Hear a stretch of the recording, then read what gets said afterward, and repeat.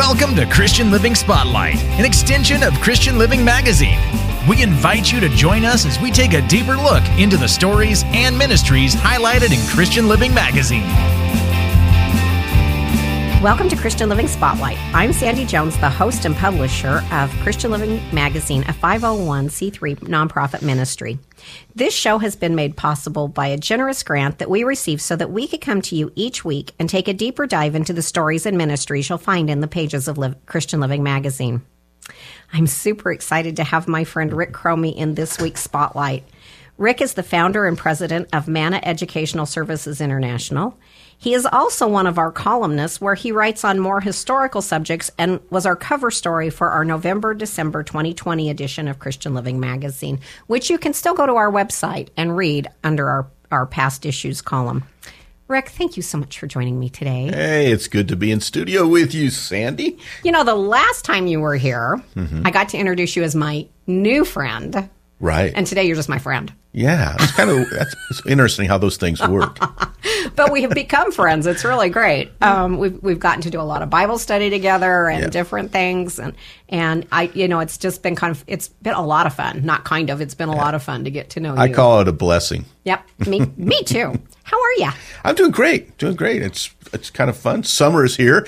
Just got off of the road with a couple of friends. We did 2 weeks in Montana, which, I think everybody ought to do that before they die so they can experience a little heaven on earth. And I was stalking you on that trip, and you guys got out of Yellowstone days before the big flood. About a week we were out of Yellowstone, but we ran into flooding up in Glacier Park. We did both the national parks as well as a number of different historical sites. Followed the Lewis and Clark Trail. That was fun. I have a lot of Lewis and Clark interest in my history studies. That always intrigues me. That's when Steve and I, got married 100 years ago, and he, he was traveling. He was a road warrior, and he had Idaho, Oregon, and Washington. And once in a while, there was a show or a meeting that I was able to go with him. And I am that person. Stop. There's an Oregon Trail thing. I want to read that. And he's like, really? And I said, yes. I'm fascinated by it because I'm such a wuss that I would have died on the Oregon Trail. I think most people today would have died on the Oregon Trail. We have creature comforts that we actually have to have, and they actually had real creatures on their path. On their path. So your column in Christian Living Magazine is titled History, Culture, and Faith. And with Independence Day, the 4th of July, just in a couple of days, I thought chatting about our country's history and the role faith played in its formation was the perfect subject for today, and you were willing to play along. Yeah. First of all, this whole study in the founding faith and the founding fathers and the history of our country is something that I've been exploring for really the last couple of years in depth. It's the COVID moment for me was a chance I got off the road. I wasn't speaking as much. I wasn't, the traveling was shut down, obviously. And so I thought, what am I going to do with my time? And, I started thinking about, maybe reinventing myself a little bit. I've always been a futurist, looking at cultural history and where we're going as a society. But I started looking at the founding fathers. I just started there and had an interest in seeing where they were at. And, I've always been taught that we've been a Christian nation. And I believe now we're in a post-Christian era of our country. We're no longer a Christian nation as such or as defined. But I didn't realize how much we were a Christian nation. It was solid. As I've been reading your columns. Yeah, I did not realize how much it was. And, I was writing on this yesterday a bit as I look back, we can look at America through certain epochs, you might say, 80 years. It takes about 80 years for a generation or for a new culture to rise because you got to have 80 years of generations underneath that new culture in order to erase the old culture. Yep. And when you look at America, there's been 3 such turnings. I mean, from 1780 to 1860 was our founding father era, and that's kind of where we're going to land today. But you got 1860 to 1940. That's that post-Civil War, as far as, emancipation and all that, and the rise of the machine industrial age. And then from 1940 to 2020, that 80-year period has been really a secular period for America as we've slowly moved away from our founding roots. And, so when people talk about this, I always like to just start with, we have to understand context. in order to understand anything, you have to stand under it. And the context of the first 80 years, that founding father period from 1780 to 1840, that period was really a period of faith because they had two great religious revivals that sparked it. I mean, when you look at America, you have to look at the first Great Awakening in the late 1700s, and then the second Great Awakening, which was around 1790 to 1830, and it still had remnants of it all the way to 1860. Yeah. You had that Great Awakening, second Great Awakening. So our founding fathers going to church was a common thing. Christianity was a vocabulary for them. The Bible was their only book in a lot of cases. Yeah, and really the revolution was the American Revolution was rooted to biblical Christianity. When you look at the equality of man, liberty for all, justice, all those things that make America and the ideals of America that we hold true today are rooted to that, to biblical concepts that they pulled right out of the Bible itself. Yes, they did. Yes, they did. And you've covered some really interesting things in your column, the prayer life and the different devotions of different members historically as they set up our nation. So you had some points, and I don't want to steal your thunder. Sorry. Yeah, well, rabbit trail on you to here. Start on this, I always say don't start with Americans. Let's start with the French. And in the early 1800s, there was a man by the name of Alexis de Tocqueville. He was a French diplomat, and he came over here to America, and he actually came over to inspect the prisons. He wanted to understand how crime was being processed, and justice, and the whole juries and all that worked, and he became fascinated rather with the democracy of America, and in particular how we became a democratic state.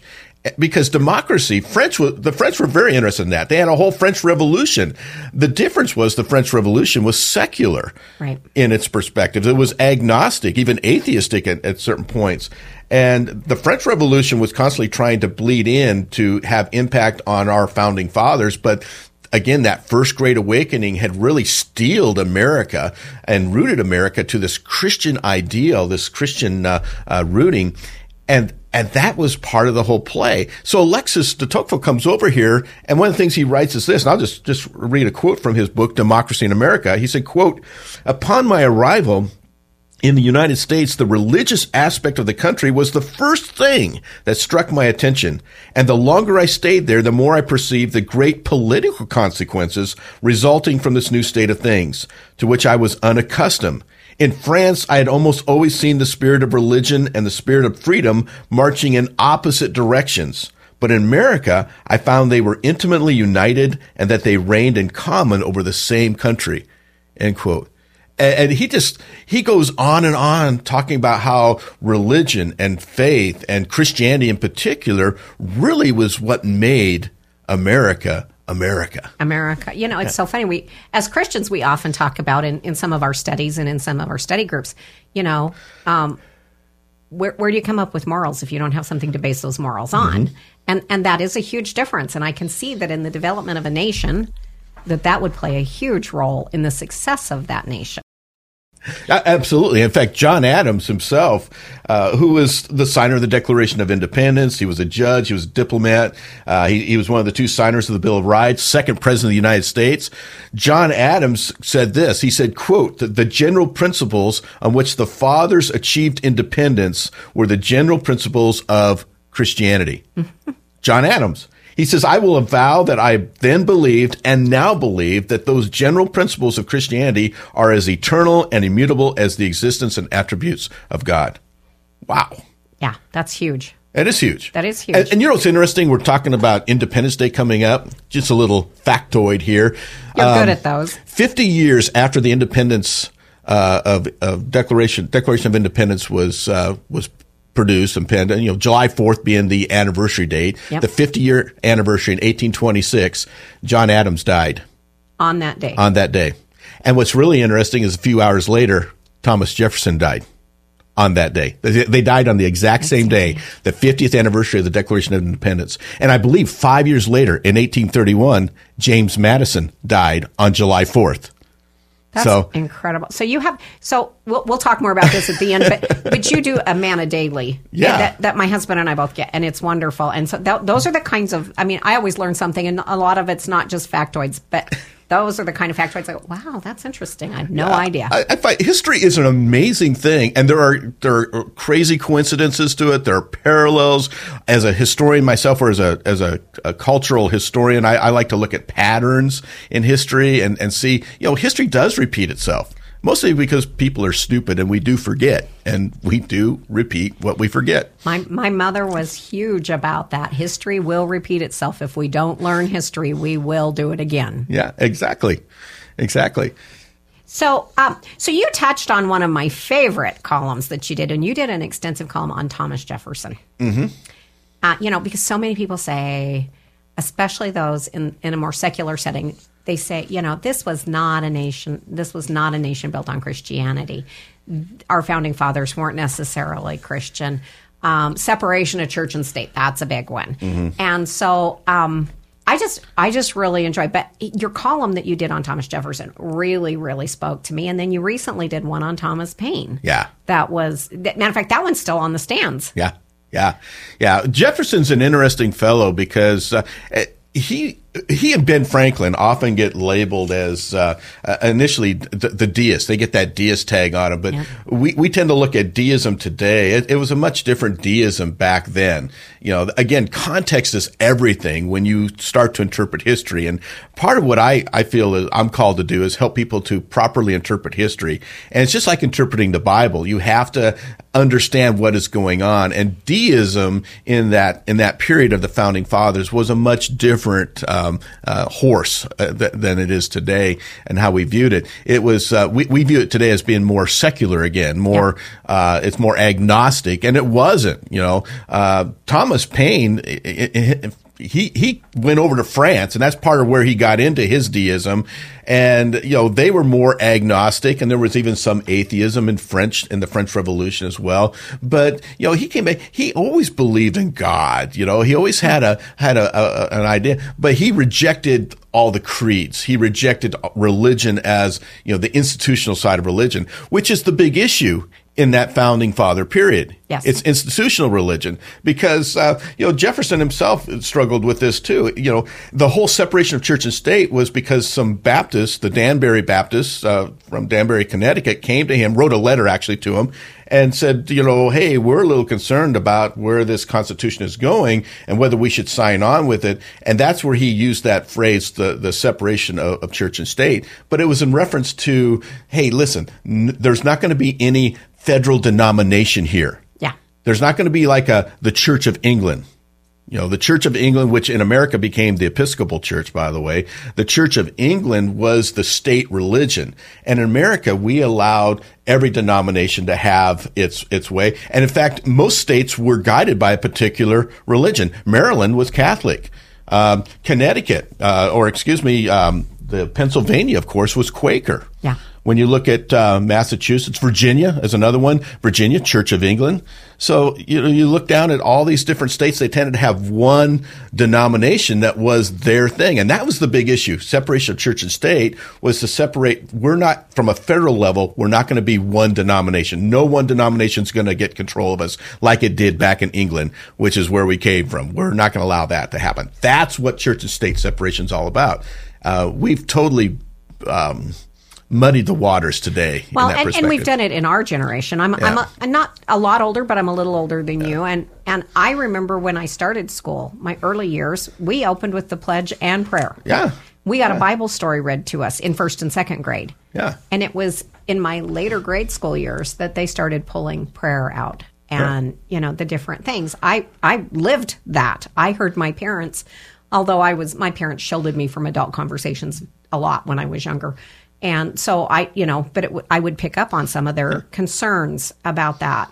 Even though we were not a church attending family, they were concerned that they were pulling that out of our schools. Yeah. And there's always been that tension. So that's the other thing. We think these things are recent. From America's founding, there's always been a tension of the secular against the sacred. And when you look at the historical writings, you see these people.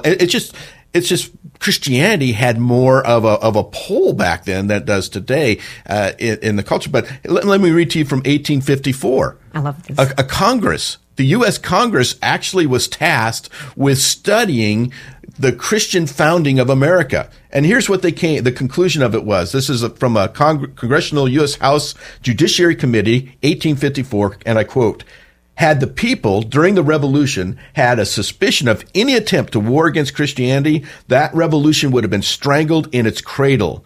In this age, there can be no substitute for Christianity. That was the religion of the founders of the republic, and they expected it to remain the religion of the descendants."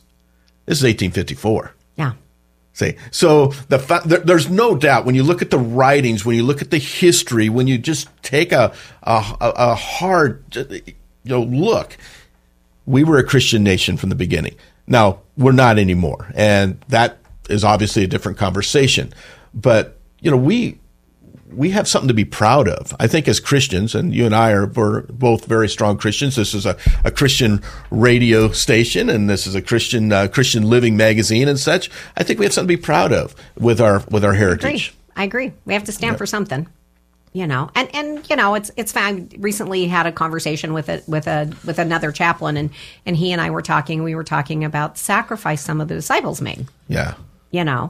As they, Paul, for instance, as he left Judaism to be a Christian, to be a Christ follower, and the Bible doesn't talk about that, nor does Paul. But he lost everything. He lost his family. He lost, the sacrifice they made because he chose to stand with Christ. And today, we choose to stand with Christ. Yeah. That, the only thing that's changed is it's more modern, and we live in a much more secular world, which is, I think, where we were transitioning to is today we live in a much more secular culture. Yeah. And so so that then leads to the question is, how should Christians respond to this secular culture? Because it's everywhere today. Yeah. It's in the box office. It's on the grocery store shelves. It's in the clothing aisles. It's everywhere. It's as you drive down the road. Yeah. Yeah.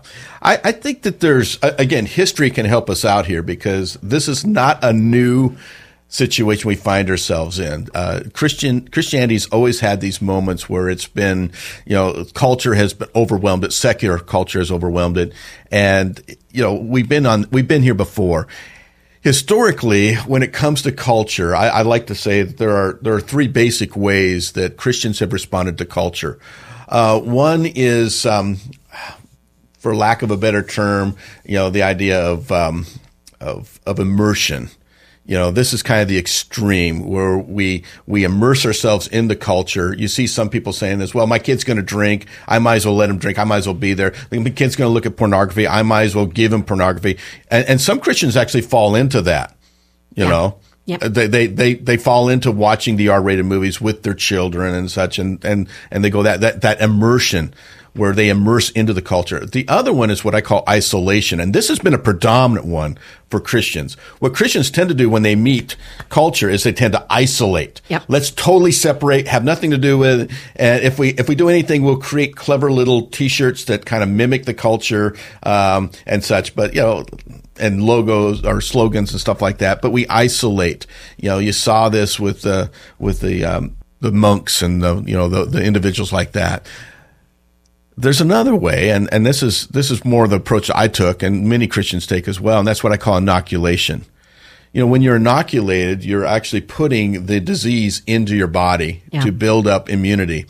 And I think you can do that with culture. And that's a great way to respond to culture, is that you inoculate your children against it by, when it's appropriate, having conversations, allowing them to hear the word that you don't want them to say, but then having a conversation about why we don't say that, why it's a bad word, or just the conversations, the various ones you can have. And your mind's probably can go crazy with that one. I do think there's a higher level, though. And, when I spoke, I did a lot of speaking on this many years ago, and I always stopped at those three. But the last one, I think, is the one I think is the most important one, and that's the Jesus model. Jesus used incarnation. Yeah. How did Jesus respond? Jesus responded by being pure in an impure world. Yes. He incarnated into the world, and he was able to live very successfully within this polluted culture. And he did it by incarnating, but it also meant that he had feelings. I mean, when he looked at his culture, he saw them as sheep without a shepherd, lonely and lost and wandering. And he grieved for that. You see that within the scriptures. And I think that's how the mature Christian needs to be with our culture, is that we grieve when I hear someone say a bad word or let loose of some curse in public, profanity, for me, I immediately just start to say a prayer for them. Mm-hmm. I say, you know what, God, there must be something in their life right now that is hurting them to the point where they feel like that's acceptable. They have to let that word out. And they don't need a sermon at that point. They don't need me to go over and wag my finger at them and say, you don't talk like that way in public. Hey, listen, a secular culture is going to act that way in public. Absolutely. As Christians, we just have to get used to it. Yeah. One of my favorite things is they just told me how I can pray for them. Right. Regardless of the situation. Yeah. If someone comes at you verbally, not physically, remember, sometimes it's more about them than it is and what's going on in their life than it is yours at all. Right. And if, as Christians, we have to remind ourselves too, the darkness hates the light. Yeah. And so we have to be the mature Christian. Yeah. And remember that Christ, in the foot washing, in John, he loved them to the end. Yeah. He felt that love. Yeah. And so I love that advice. So are there scriptures out there that people might lean on a little bit more to deal with some of this secularism? Well, obviously you can look at Romans has some good passages there about how we respond to our rulers. We pray for our rulers. I don't get in as a person myself, and I can be very political. I mean, it's one of those things where I'll attest to that. We've had those conversations. Yeah, I mean, because I enjoy politics. I always have. There's nothing wrong with that. But I do think there's a point where our politics can create a wall, and good politics always creates bridges first. And for me, that's what I want to do. I want to build bridges. Yep. We can disagree. I think that's the biggest problem today, is that we have disagreements and people start flaming each other for their disagreements. We can disagree and still be friends. And be civil, and that's, and getting back to the secularism. I had someone come to me one time and, I'm agnostic, not sure. And I'm not where I used to be, but I'm still working. And I said, I'm not called to judge you. Mm-hmm. I'm only called to love you. That's all I'm, if you have questions, I'll answer them. But God has not moved over on the judgment seat to share it with me. Yeah. I'm just here to love you. Yeah. And so that's a big thing too. So Rick, we're running out of time. Where can our listeners go to find out more about MANNA Educational Services or to contact you in general? Well, first of all, rickchromey.com is, for lack of a better word, more my non-faith site, which is where I do a lot of my history and such now. For the faith-based side of things, mannasolutions.org. And as you mentioned, I do have a Monday through Friday email that goes out. I'd love to have your listeners come join me on that journey where we basically inspire. I talk a little bit of culture. I talk a little bit of faith. I talk a little bit of history. That's what it's all about. And it's done in bullet points. It's a quick and easy read. Yeah, that's the whole point. Which is huge for me. Yeah. The whole point was to find something of 30 seconds or, a minute.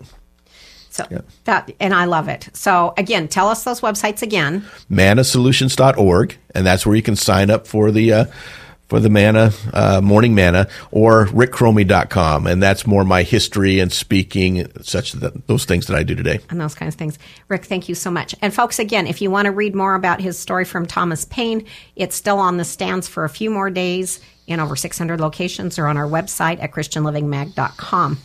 This does bring our time to an end this week. We invite you back next week when we have another special guest in store for you, someone who will encourage you with hope and inspiration. Until next time, God bless. This has been Christian Living Spotlight, an extension of Christian Living Magazine, where it's our desire to deliver faith, hope, encouragement, and perhaps a new perspective about God's love to our listeners and readers, as we showcase the hands and feet of Christ at work in our community and beyond.